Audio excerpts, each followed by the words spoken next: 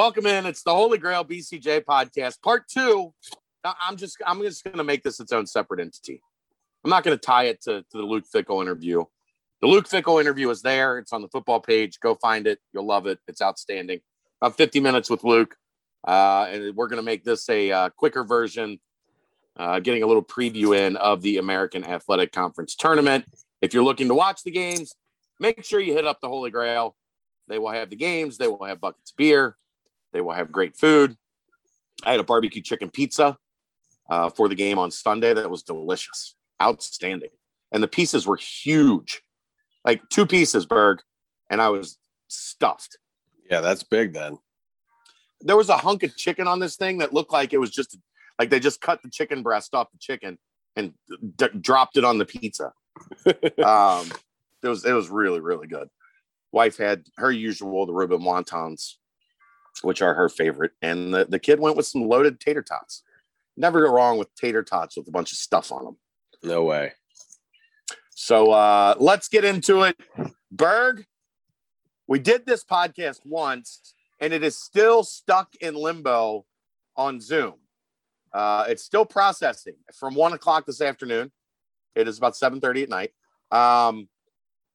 But that's okay, because at that point in time, when we recorded that podcast, we were pretending to not know that David DeJulius was back, which is very difficult for you. Before we hit record, you're like, do I really have to like go through this whole podcast and not talk about this? And I'm like, yep, sorry, buddy. So Berg, David DeJulius is back. Oh my God. What you made my day when you told me that, and you promised you were going to make my day before you told me that news. Anyone who knows me well or has been following me on Twitter or reading me or listening to me knows how much of an affinity I have for David DeJulius as UC's point guard or off guard. I need to understand this. He's shooting like 19% from 3. I don't think he has dunked the ball yet this year, and yet he is the apple of your eye. This is an outlier, Berg. How did this happen? Major outlier. I would say because guards like him have been few and far between in the last few decades at Cincinnati. All due respect to the previous guards that UC's had, but just not a lot of dudes that are leaders, just can handle, can get in the paint, dish, just kind of know how to play the game. The only really thing he's struggled with this year is shooting that 3 ball. But he's had, over 10 assists in a game. He had a big scoring game down in crunch time against Xavier. Like he's done all the stuff that I wanted to see. Just it's been a weird year, so consistency wise, it hasn't been there. But yeah, it's strange. I mean, he doesn't dunk. I completely take full responsibility for jinxing him before the season when I joked that he probably won't shoot 17% from 3 like the guy that wore number 0 last year. And so put that on me, Bearcat fans. That's all my fault. I should have never said anything. But I will say that now I believe that next year he's going to shoot 68% because he's a good shooter. He can stroke it. And I just think he's going to do it. So I'm so stoked to just watch him play again in a Bearcat uniform because even though he said that he was intending to return at some point, until he actually puts on the jersey and plays basketball for UC in a game, I can't believe it until I see it. And I couldn't relax until you told me that news the other day. So I'm thrilled. I can't wait to watch him tomorrow. You mentioned he had a game over 10 assists. Do you remember when that might have been, Justin? Yeah, against the SMU Mustangs, January 7th, I believe. Where he had 12 assists in that game against the Ponies. I wish we could get and really good job against their starting point guard. Yeah, and I wish there was a way to get really deep college stat analytics like they do in the pros, because I'd love to know what percentage of assists has UC cashed in that he tried to set up, because obviously they haven't shot the ball well this year as a whole, so I'm sure he's set up plenty of dudes who have blown threes, of course, but also shots at the rim at times. So I'm wondering, he's probably averaging around 4.5 or 5 assists, right? Something like that. Something like that, yeah. Yeah, I mean, he's probably played well enough to average 7 or 8. Just this team just hasn't shot the ball well. So I project him to being like a 7 assist a game guy next season when the offense is humming. But yeah, man, he 12 against them last time. I don't know how many times I've posted stuff from that Temple game on Twitter, probably like 18 times, in a different way. Because that was a really fun game for me when he had 26. Of course. So, yeah. The funny thing is, as well as he passed it all year and they couldn't cash in on anything, they have been shooting well since he's been gone. outside of Vanderbilt. Yeah. Well, somebody shot well in the Vanderbilt game. his name was Scottie Pippen Jr. Yeah. And the fact that he's not in the AAC bodes well for UC's chances in this tournament, because otherwise I would have given them no chance. SMU will be coming off of a 32-day pause. It does not sound like that they will have a full roster. Reading between the lines, kind of on the SMU message board, you kind of get the sense that there's a couple guys that are going to be missing. This isn't confirmed by any stretch, but it sounds like Tyson Jolly, you're a knee. No, I'm a person. I thought Tyson Jolly was out the whole year. No, he played. I think he played. He played against UC. He did? I thought before the season they were like, "Oh, Tyson Jolly opted out. That's going to hurt them." As you know, I haven't been following as closely as usual this year, so maybe I'm wrong. No, I think he came back at some point, and I thought he played in that first game. I'll check it out while we're talking here. That's a great name, by the way. Tyson Jolly. Jolly. Or you're a knee. Oh, no, not you're a knee. Tyson Jolly. I like that. And then it sounds like Jamar Young. Don't know who that is expected to be out as well. So no one that really matters other than Jolly. No, he didn't play in the first game. You're right there. Yeah. Ani played 18 minutes, had 9 points and 2 rebounds. Oh. 3 of 5 from the floor. I believe so. Oh, he's a big dude. Okay, that's why. That's why I forgot about him. Okay. Yeah. Had 3 blocks. Yeah. I mean, look, going back to that first game, I mean, SMU had it. I mean, they pretty much handled UC for the first 34 minutes. And then Keith Williams was like, hey, I know I haven't been playing so well in crunch time / getting in tons of foul trouble this year, but I'm just going to do a lot of good stuff and help us win this game and end the schneid. And that was really what happened in the first game. Yeah. It will be so interesting to see, like, where SMU is coming off of this 32-day pause. Because they're not going to be fully ready. Tyson Jolly played in 6 games this year, Berg. Averaged 8.3 points per game. Okay. Was 5 of 15 from 3.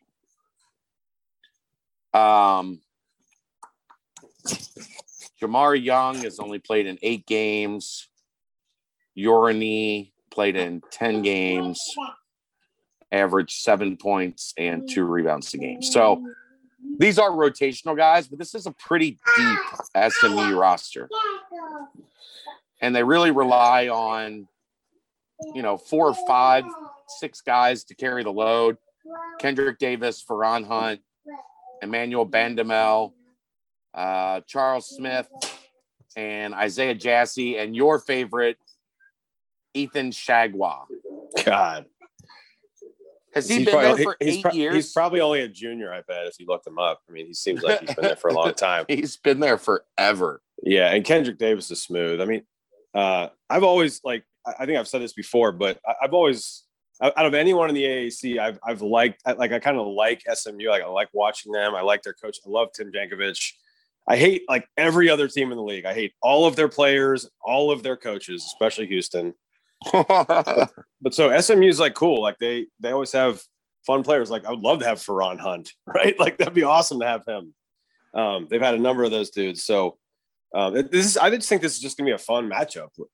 I mean, obviously not a lot of pressure on either team. SMU, like no one's expecting a whole lot after that long layoff. And you see, it's not like they have aspirations of making the NCAA tournament here. So just a free flowing, let's just get up and down and let it fly type of game. SMU is the team that shoots 34% from three. You really have to wonder what that's going to look like after 32 days off, right? Either you come out and you're just instantly get hot and stay hot, or I mean, if they don't shoot the three, it's kind of trouble for how they play offense, right? Yeah. I mean, I'm sure they'll try to push. Who knows what kind of conditioning they're going to have either. So I don't know. It's going to be a wild game, I'm sure. Who are you looking for the Bearcats to kind of to stand out? David DeJulius. No. I mean, hey, remember Scottie Pippen had 2 weeks off before UC played Vanderbilt. It was because of a hip injury, not because he opted out. But he was okay after a little layoff, right? Yeah, I'm sure. I mean, I'd say for me, a couple guys, Tari Eason, number one, all conference. He had a good outing team against them the first time. Yeah, they don't have a ton of size down low, and I just need him to not get in foul trouble. Please just stay on the floor, stop going for every shot fake, just get in good position on D and just go straight up. Because I think he should be able to get a 15 and 10 type of thing in that game. And then Shuey, Micah Adams-Woods has with the ball in his hands more. He's been very productive, very aggressive. I wonder with DeJulius back, do you think Coach Brandon's all right, Dave, why don't you just kind of spread the floor and look to just catch an attack, and maybe we'll have Micah run the show a little more. That seems to be a better role for him, better spot for him. Yeah, and John Brandon said today they are expecting Mike Saunders to be available too. So you get two primary ball handlers added back into your rotation that were not there against ECU. Really, look at the minutes in that SMU game. It was heavy. Jeremiah Davenport, Micah Adams-Woods, Tari Eason, Keith Williams, David DeJulius. Tari Eason's the only one of those that played under 30 minutes at 25. All four of the five were in double digits. The only one that wasn't was DeJulius, who was 1 of 7 from the floor, but had 9 rebounds and 12 assists. Pretty good. Yeah. I also remember that was when Vogt was really struggling to do anything. He was struggling, yeah. What did he play, 8 minutes in that game or something? Yep. 8 minutes, 0 for 1. Yeah, not a good matchup for him. Trying to chase that team around. He should have an advantage in the paint on the other end, but I remember he was really just out of sorts. And then the game after against Wichita was when he, was diving on the floor and stuff like that and trying to get back in it. But yeah, it's interesting to see how much he'll play because of the matchup. Yeah, I mean, he's also in a better headspace right now, you would think. I mean, he just was in a bad spot when that first game rolled around. No rebounds, no points, 1 shot, 8 minutes. Things were not going well for Chris Vogt prior to the shutdown. And he has not been a force by any stretch, but he's been much better of late, especially he's passed it pretty well. He's getting after it a little bit on the glass. So it'll be interesting to if nothing else, make SMU guard him as a low post threat. Right. And again, they're not deep, especially with Ura knee out. Ura knee. So, he gets somebody in foul trouble, potentially get a couple fouls on Ferron Hunt or something that might help, even though he won't, even though be lucky to go 1 for 2 from the line. By the way, as a Bearcat fan, it's like when any Bearcat goes to the line, other than maybe the select few that can shoot in the 80% range, but mostly it's like you'll take 1 for 2. And that sucks. I can't wait for the day where you're expecting 2 for 2 from almost everybody. It just seems like there's a lot of times where, especially Chris Vogt, obviously expect 0 for 2, but like Keith this year, it's been like, God, just at least make one here.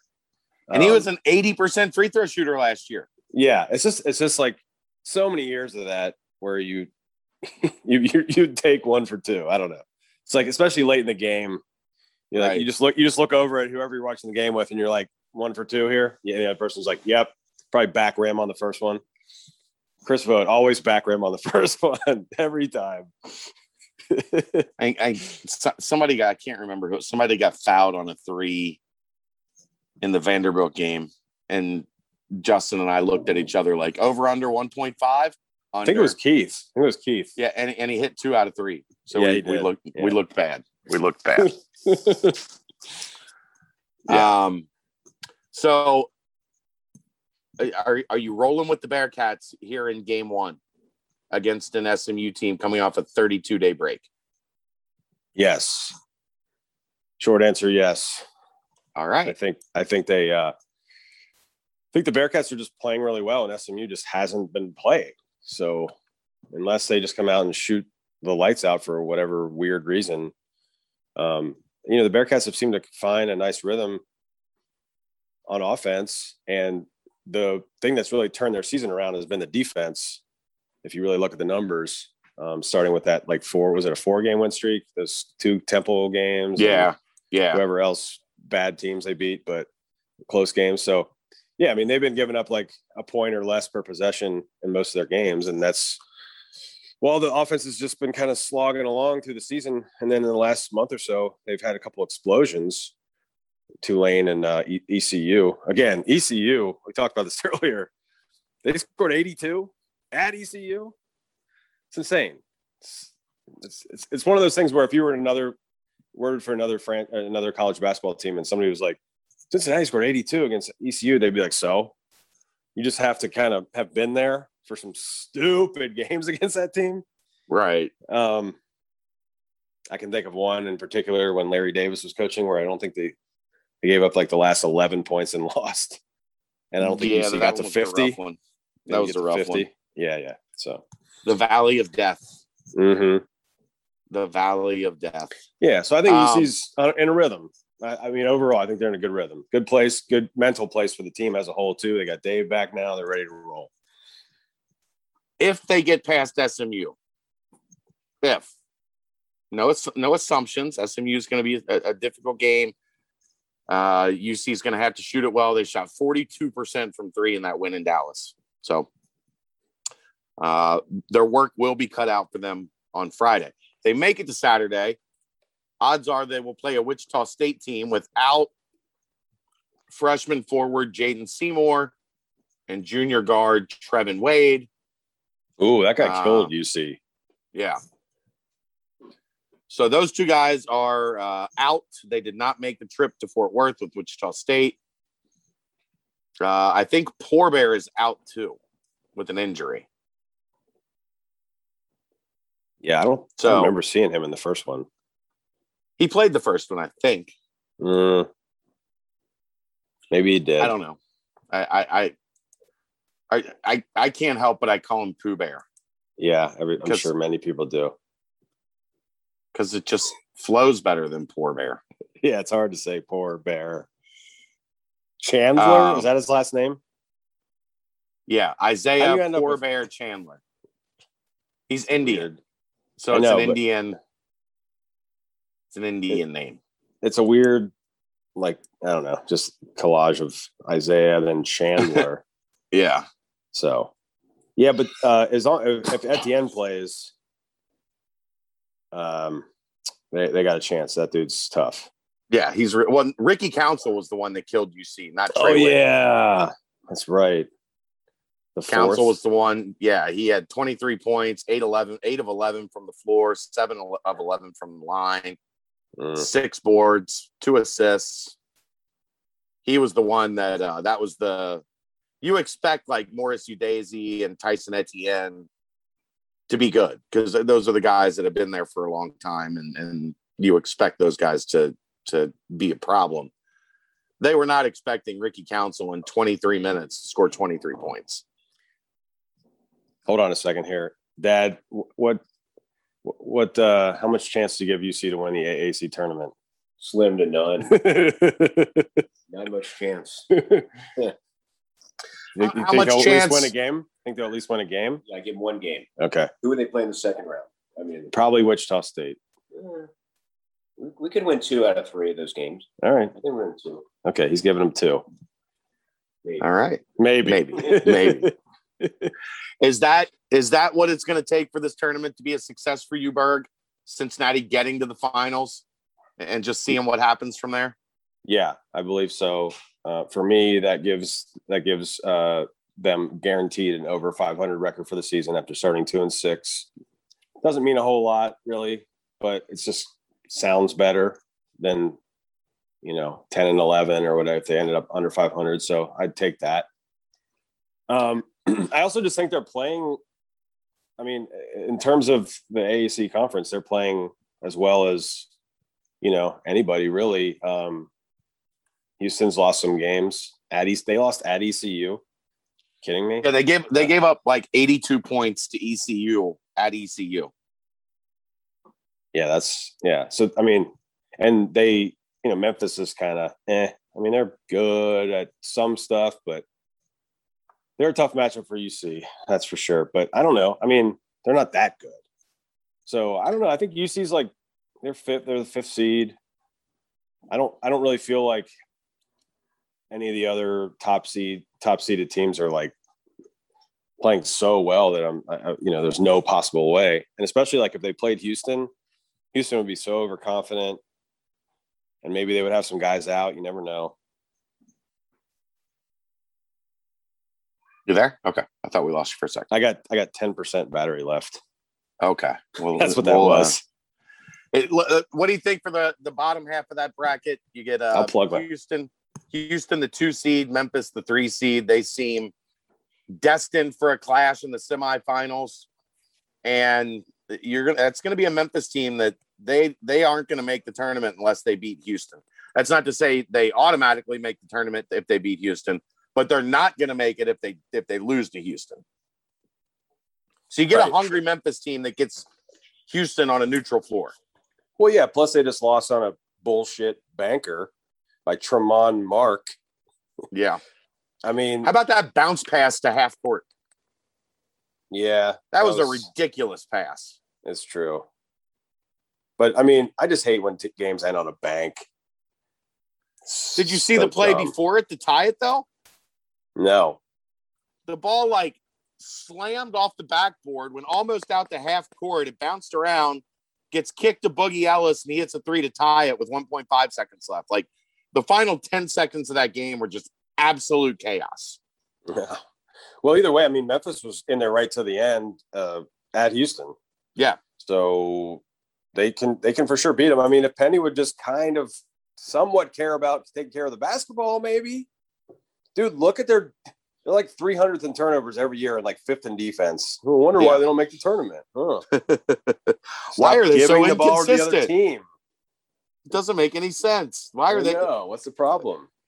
Oh boy, he wants to be like he wants to be like Mick with the defense, because remember that first year he was like he could not give Mick enough praise in his press conferences. It's like, did you not pay attention to the other thing Mick cares a lot about?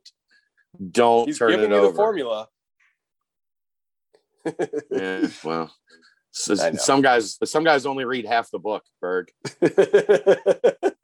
some guys read the Cliff Notes. Penny read the Cliff Notes. What else you got? Anything else you want to talk about here as we're into American Conference Tournament week? The games are ongoing as we speak. I saw Tulsa lost to Tulane. Yeah, Tulane beat Tulsa. Or if you were saying it, Tulsa beat Tulane. Whatever. Yeah. Tulsane. Tulsane played somebody. I like when Tulsa loses. I'm not sure why I have such a disdain for them. You really dislike Frank Haith. Yeah, I don't know what it is. I don't know why. It's not like they beat UC all the time. Not sure, but I just kind of take pleasure in them losing. Not as much as when Houston loses. By the way, does Kelvin Sampson, does he or does he not look like when he loses a game or when he makes that really mad face, that he's going home and like kicking one of his dogs. like I would hate to be one of Kelvin Sampson's dogs. They're probably watching the game on TV being like, oh, we better hide if they lose. He doesn't even have to go home. He could just kick Kellen in the locker room. Just that face. I don't know. I love when UC does stuff against them, but it really sucked when they lost by 38 though. That wasn't fun. Yeah, he didn't seem very stressed out that day. Yeah, exactly. Although he did throw a fit when they were up by like 28 at one point. It was like, dude, come on. Had to get his money's worth. So this is probably not even worth talking about, but like, can Mamadou give them anything in this tournament or what?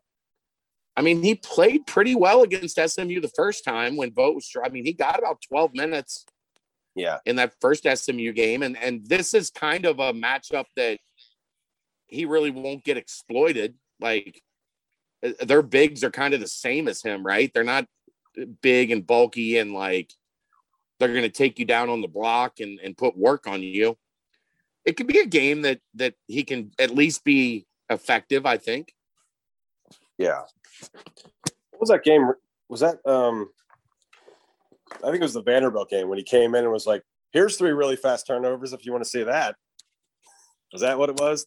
It was that game and the Memphis game when he started and turned it over Memphis 3 times in the first minute and a half. That was like the fastest 3 turnovers of all time. He was just in like turnover of sports. Yeah, and the history of sports. And then I think he fouled too. It was like, geez, come on. Yeah. At least like give yourself a chance to get some minutes in this game. It wasn't good. He is such an enigma, man. I can't. I thought he was turning the corner last year. I know it's been a strange year this year. It's hard to judge anybody on anything, but like, I don't know. He just seems like he just doesn't quite have a feel for what's happening. And I know he's getting inconsistent minutes, so that doesn't help, but sometimes he just doesn't help his cause when he's in there. Correct. It's easy most nice way to say it. Yeah. Polite. I think if UC knocks off SMU, it'll again be behind a strong showing from Jeremiah Davenport, potentially Keith Williams. And I know, you look at that box score, you worry about not having Zach Harvey, who played well in that game. But now you've got Mason Madsen. You sure do. That is a Justin Berg, like, irrational confidence. I don't care if I'm 1 for 9 or 9 for 10. I am letting this bad boy fly. Again, another type of guy that UC just has not had many of over the last few decades. And it's fun to have him because he's not just a shooter, but he is a guy that the other team has to really pay a lot of attention to. Because in that, he's the type of guy that, like, in a game that's kind of, hanging in the balance, like, he can just bang in 2 threes and it's like, oh, now UC's up 8 and here we go. You lose me again? God, this dumb thing. But like, he hit those 2 threes against East Carolina, and it was like kind of curtains after that. Yeah, for sure. And they were important because that was one of those, like, UC got up by 14. Next thing you know, it was back down to 7 in the blink of an eye, where it's like, oh, great, here we go. And then Mason Madsen goes bang, bang, bang. Next thing you know, it's 18. And they're cruising to the finish line. So, yeah, he does change things quite a bit. That's the type of guy that can just, like, bust you through a tournament if he's feeling it. I mean, that's just like the definition of an X factor right there. I mean, if he's got it going, that just brings him to a whole new stratosphere. But speaking of a whole new stratosphere, we can spend more time after the season on this, but I mean, Jeremiah Davenport, dude, it just, before the season, we were like, I don't know, maybe he'll kind of help out a few minutes here and there for energy. He's been the heart and soul of this team. He's been by far the most improved offensive player, by leaps and bounds. This type of things he's doing, the myriad of things that he has in his bag. Did you see this coming at all? Any of it? No. Go back to our preview podcast. None of us did. I know. All of us were like, good energy guy, not sure where he fits, not sure what position he's going to play. Hopefully he can help out here and there. Was basically our assessment of Jeremiah Davenport. Yeah, exactly. Wrong. All of us. I bet he was the only person who really knew what kind of work he put in. Because didn't he tore his knee last year, so he missed. He wasn't. Yeah, he tore his MCL twice in the same knee. Right. So it was just he was almost an afterthought because he didn't finish last season. And I mean that obviously that Tulane game 27-5 in college is. I mean I don't care what conference you're playing in.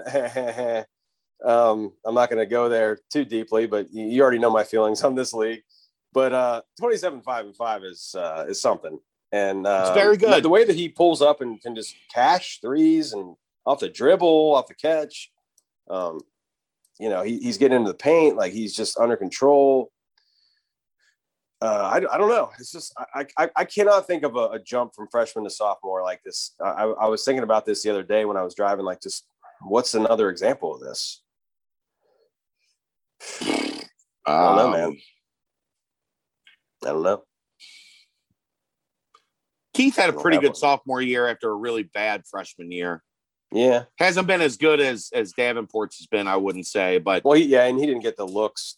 He didn't get as many looks as Davenport got. So he got that year where Jaron's junior year. Keith got a lot. Keith was really. I guess you're right. Yeah, I was thinking about okay.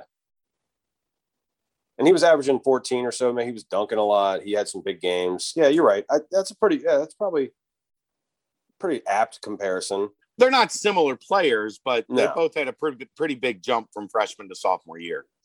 True. They're both going to end up finished second on the team in scoring as a sophomore. Davenport's definitely been a better perimeter guy. Yeah. But, just in terms of numbers, I think it's pretty close. I think his improvement level, there's certain fans, you know who you are, fans, if you're listening to this, who are no, the guys never get better. And when they're guys are freshmen, are well, I already can tell he's not going to be good. This guy's coach can't recruit because as a freshman, he's not that good. And I mean, Davenport, if you can't look at that and be hey, guys can actually get better. I don't know. It's just, those are good examples of if somebody looked at Davenport last year, probably mid-major, and he's, he doesn't really belong here. He can't shoot. Oh, really? He can't? That's a bigger picture conversation about just the whole deal that I'm sure we'll have at some point here. But just, I don't know. I feel we give guys, just people kind of give up on things and already know oh, well, I saw this, so that means that. There's a perfect example of no, you don't know. Right. We watched all of it and we didn't know. Yeah. But that was one I always go back to this, man. Everybody said when he committed, that was a family of ballers that all got better in college, that all got better as they got older. And it's played out with Jeremiah as well. So, yeah. And when they won the state title, it was him that was the man, not Jackson Hayes. Right. And there was another guy on that team named Deuce McBride that was pretty good too. He was pretty good too. That's a pretty good high school team. Yeah. You better win the state with that team. Pretty good high school team. An NBA lottery pick, a guy that's one of the best players in the Big 12, and a budding star as a sophomore at UC. That's pretty good. Pretty good team. But all right, man, I don't have much else. All right, let me put my kid to bed and get some rest, get some work done. But I'll be watching tomorrow, and I expect a solid effort and close it out tomorrow. David DeJulius down the stretch. All right, Leah's crying. Thanks for having me. You do your thing, brother. All right. Thanks, Berg. Appreciate it. We'll see you next time. It's the Holy Grail BCJ podcast right here on BearcatJournal.com.